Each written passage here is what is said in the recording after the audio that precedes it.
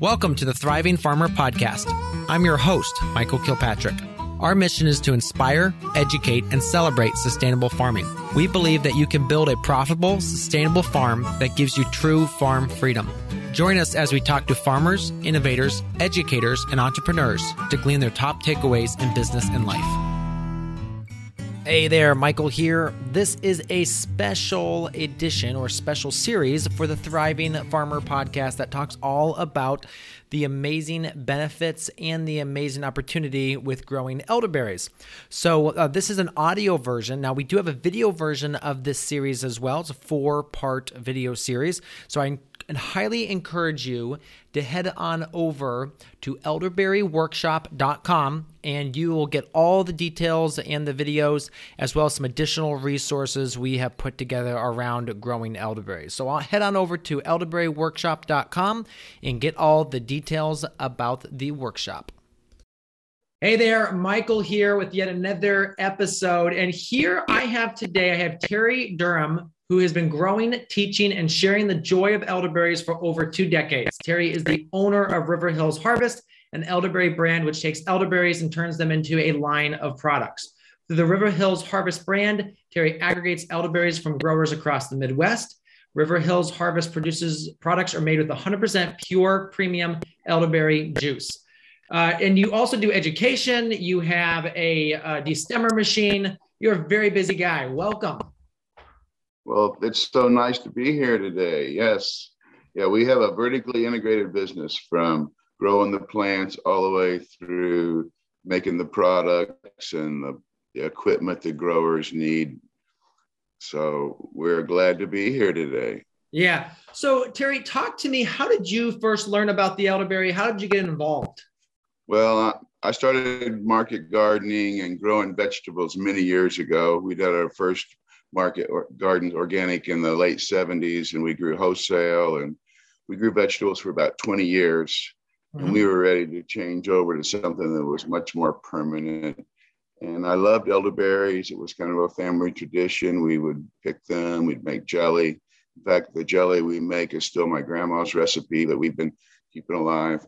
And about the same time, the university started the elderberry improvement program to start to select new elderberry varieties and to get us a lot of basic research on the American elderberry as opposed to the European. So we were just starting to see more European elderberry come in as a concentrate that was being sold as a health product.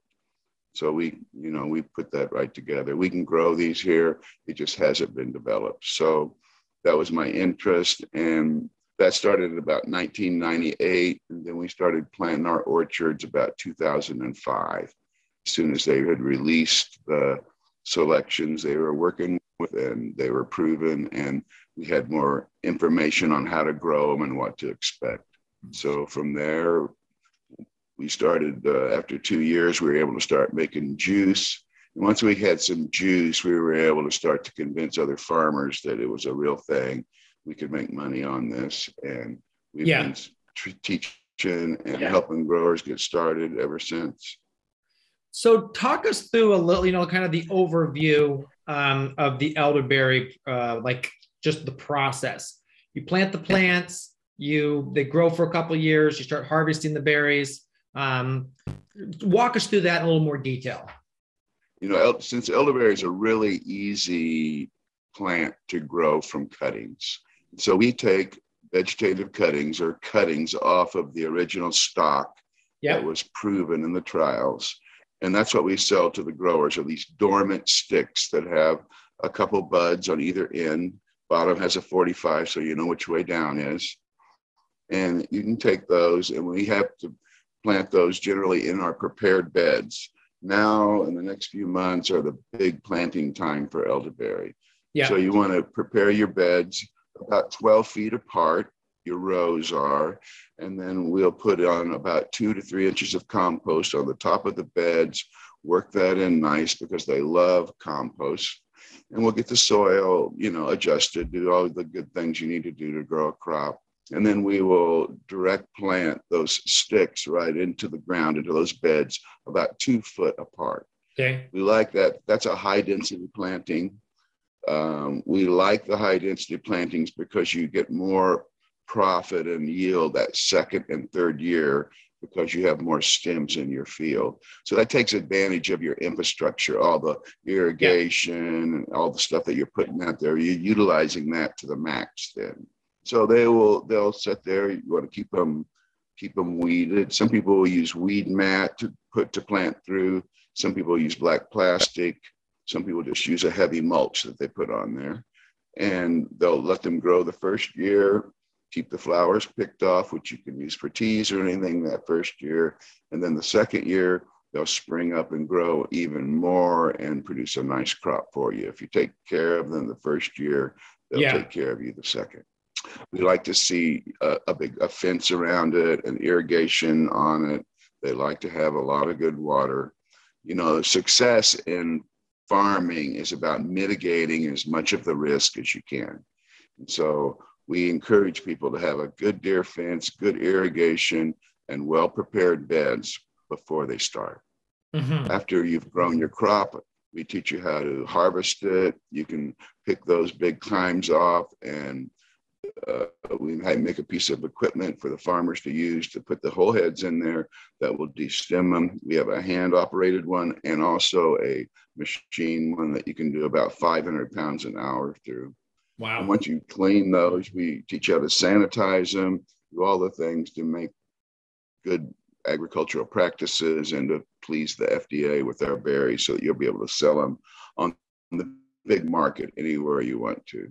Yeah. We usually pack them into 25-pound pails, but smaller growers can put them into 3-pound packs, 5-pound packs, and sell those out of their freezer and get that premium price of $10 or more a pound for them.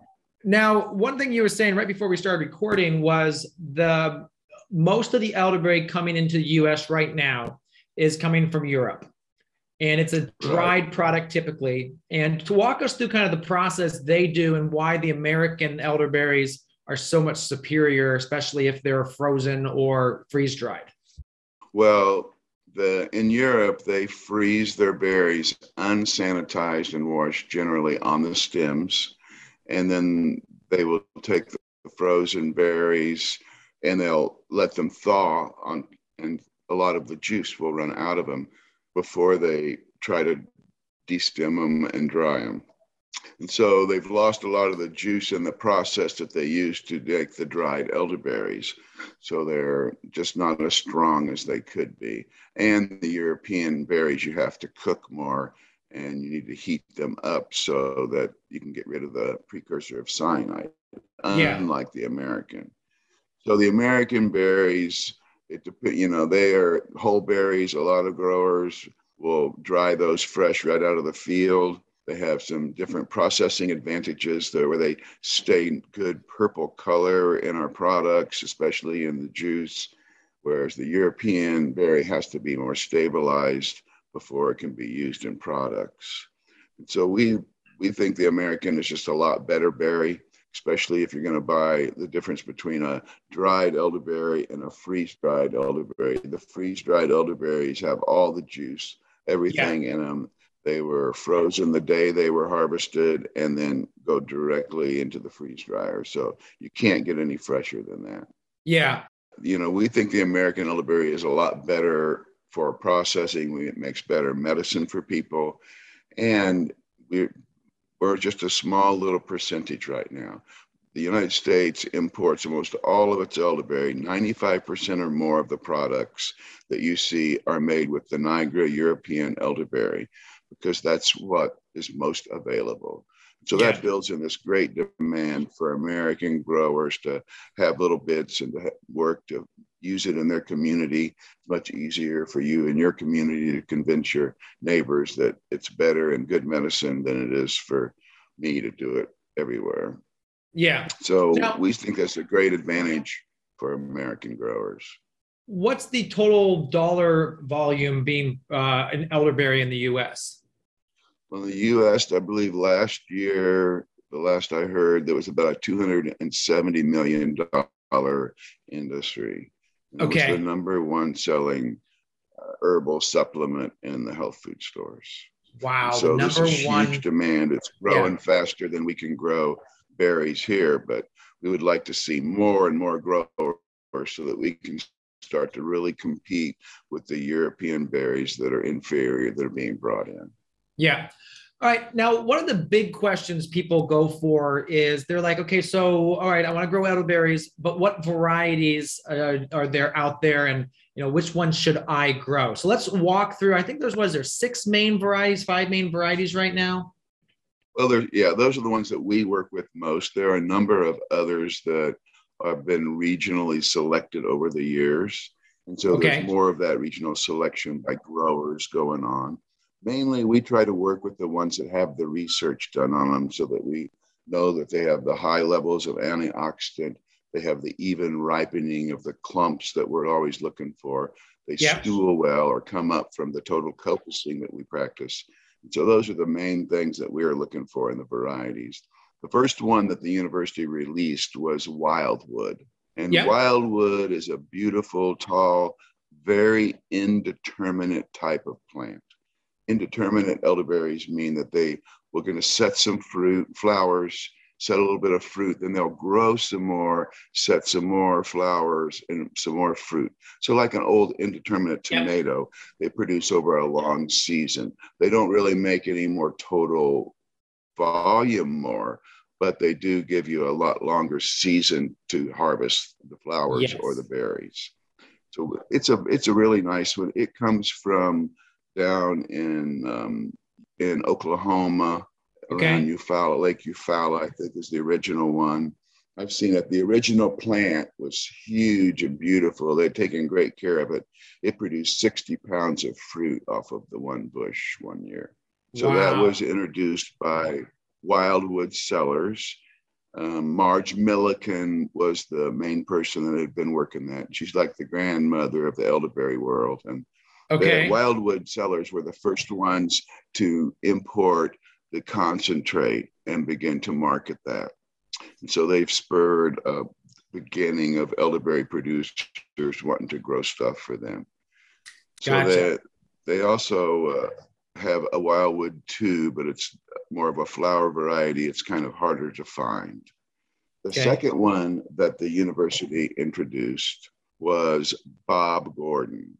Yep. And Bob Gordon is a beautiful plant. We really love Bob Gordon here in Missouri. It grows really well. It is a determinate, kind of the opposite on the way it flowers from the wildwood.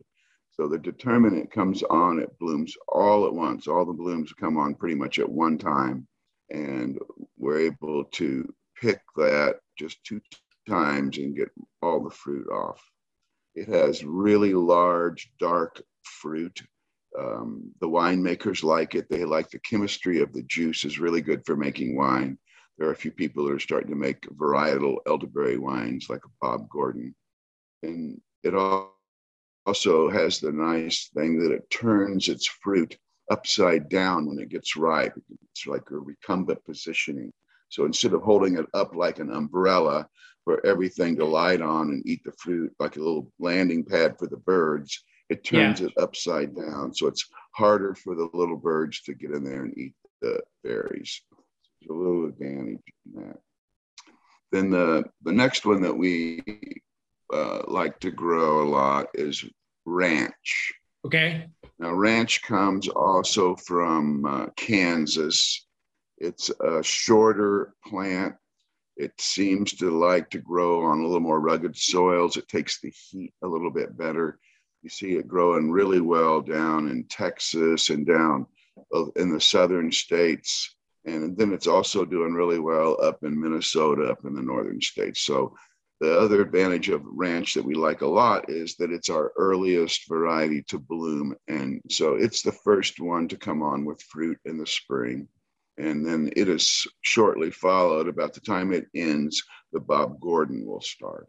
It's Okay. also a very determinate type of elderberry. Any Yeah. So questions it's on going to that? do the same thing of all of its fruit at one point and then be done. And then you move right on to the next one. One of the real advantages of that is that when you pick the fruit, the elderberries, and get them out of the field fast, you don't have as many problems with the Drosophila. The fruit fly can be a problem. If you leave too much fruit in there, it starts falling on the ground. You want to keep the fruit picked. So the determinants allow you, and within 10 to 14 days, you're picking the entire harvest. Yeah. So that gets them out of there so they can't build up. Now, the timetables I'm talking about are on the coppiced to the ground plants.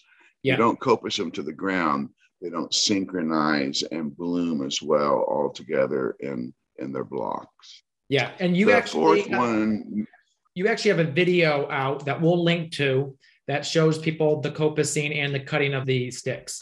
Yeah, it's a really good one about making cuttings, because that's one of the advantages of elderberry. You can start with a small orchard that's like your nursery. Yeah. And from there, you get your feet wet, you learn about growing them. And then after a couple of years, you can make 25 to 50 to 1 that you planted. And that's enough to start putting some acreage in. And then you've got your experience and know a little bit about it. So we really like to encourage people to do that. So the fourth one that we grow a lot that we still love is the old heirloom one that's been around for 100 years, and that's Adams 2. It's an indeterminate. It's very similar to the wildwood, and it's a little bit not quite the same blooming, maybe just a couple of days later. It makes huge, big heads. The fruit is not quite as large. The berries are a little bit on the smaller side compared to the other ones, but it gets a lot of them. So it kind of makes up for not being as big and producing more berries per clump. Gotcha. It's a really good plant. And when they've been around 100 years and people still are growing them, and it's still one of the best ones out there, it's a superior plant. It's very vigorous growing. Now, some plants grow better north and some south. We think that the Bob Gordon and the Adams both do really well up north. They were developed up. The Adams was a northern one. Yeah. Bob Gordon is one from Missouri, so it is adapted here, but it does really well up north also. Because there's so many different kinds of elderberries. There are some elderberries down in Florida where it's warm that never even lose their leaves. And some of the southern growers, we're starting to work with those a little bit.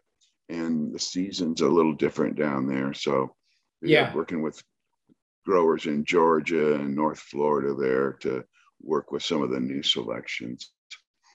The other new selection that we're fairly excited about, and the fifth one that we actually offer for sale, is the Pocahontas. Okay. Pocahontas has only been released for a short time. It's an incredibly vigorous plant. It seems to be very indeterminate. We've only been growing it for a couple years since we were able to get it from the university. And it makes incredible heads. Some of the heads are up to 24 inches across, the flower heads. They're just really. We'll get a picture of those on here for you so you can show those off too. Yeah. So we really like the Pocahontas. There's not very much of it, so we've been spreading it around in smaller packages so lots of people can get to grow in it around the country, and we can see how it's going to do everywhere. But it's a very vigorous grower for us and very indeterminate. And those are the main ones that we grow. There's another one. The university has 2 others they've released, and that's the Ozark. We have not had much luck growing Ozark. It's been difficult for us to start them in the greenhouse and stuff. So we've kind of ruled that one out. It's supposed to have really high antioxidants, but we just haven't got a good stand and we don't feel comfortable getting people to try to start it. It doesn't start as well as the others for us. Gotcha. So people have better luck. And then the other one is one called Marge. Now, Marge is a nigrate. It's like the European type elderberry. Okay. So, although it was a chance seedling found here by Marge from Wildwood Cellars, she found the plant, and it's probably a seedling of one that they were playing with trying to grow early on. but it is true European. Some people think it's a cross. She thought it was a cross to start with, but the researchers assured me it's a totally a European type.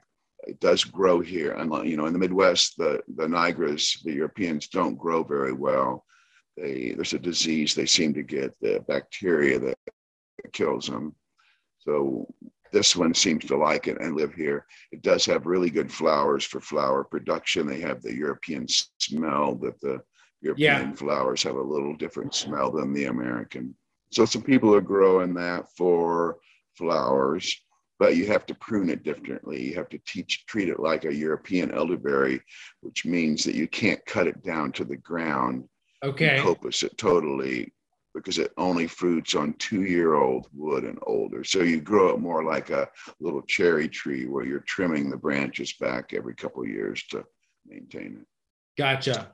So those are the main ones that we grow, and they pretty much grow all over the country. And we love to see people growing them. We do guarantee people that if they buy the cuttings from us, if they don't grow, we'll replace them. We want everyone to be successful with them. Now, let's say you're in the South, let's say Georgia down there. What varieties of the ones you listed have you seen do well down there? The Bob Gordon and Ranch both do well. I was just 2 weeks ago down in North Florida with the North Florida elderberry grower, elderberry farm. Chase Canaway's down there. He's been growing for a while. They were just coming up. He had pruned them to the ground a little bit later. But then we went and looked at a new one, which will be part of the new experimental ones the university is going to work with, called Hamilton, which is a southern variety.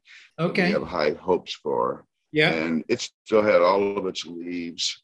And he had showed me a month ago, it had fruit and flowers at the same time, still growing on it in the middle of winter.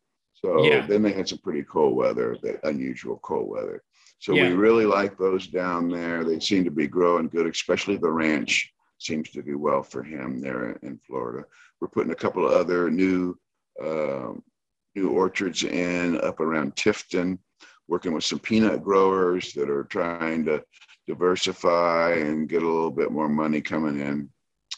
And so those do really well down there. You get to the Northwest up in Oregon and Washington, on the other side of the Continental Divide, there's another kind of elderberry or two that grow.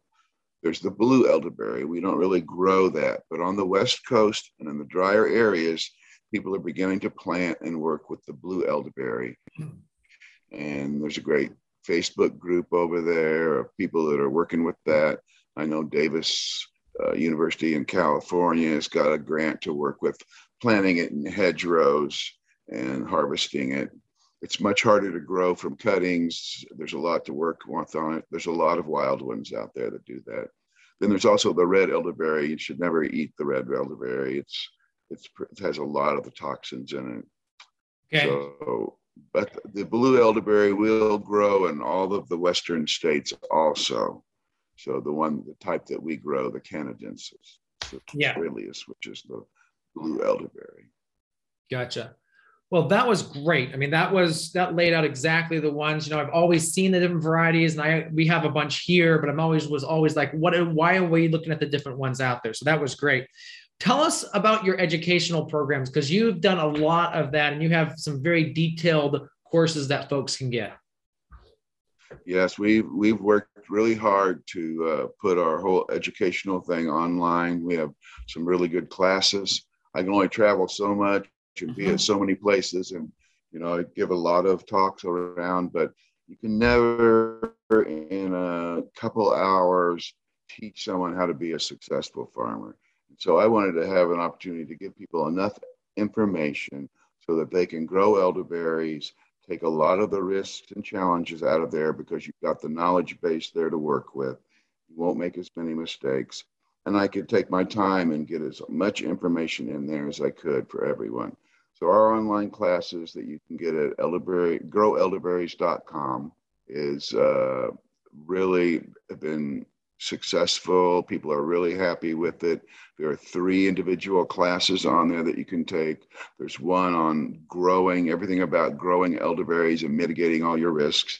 There's one on processing the elderberries, how to take those raw berries, get them cleaned and sanitized and packaged and ready to market them, and the different stuff that goes with that. And then we have another 3rd one on marketing itself.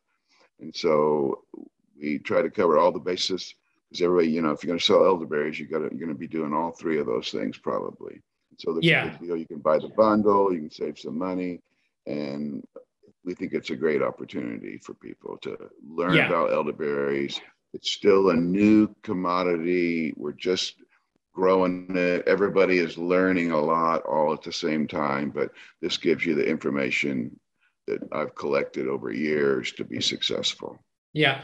And that you also have a little free course there too about the history of elderberry course too. So they can hop on there, grab that. Go on there. Yeah.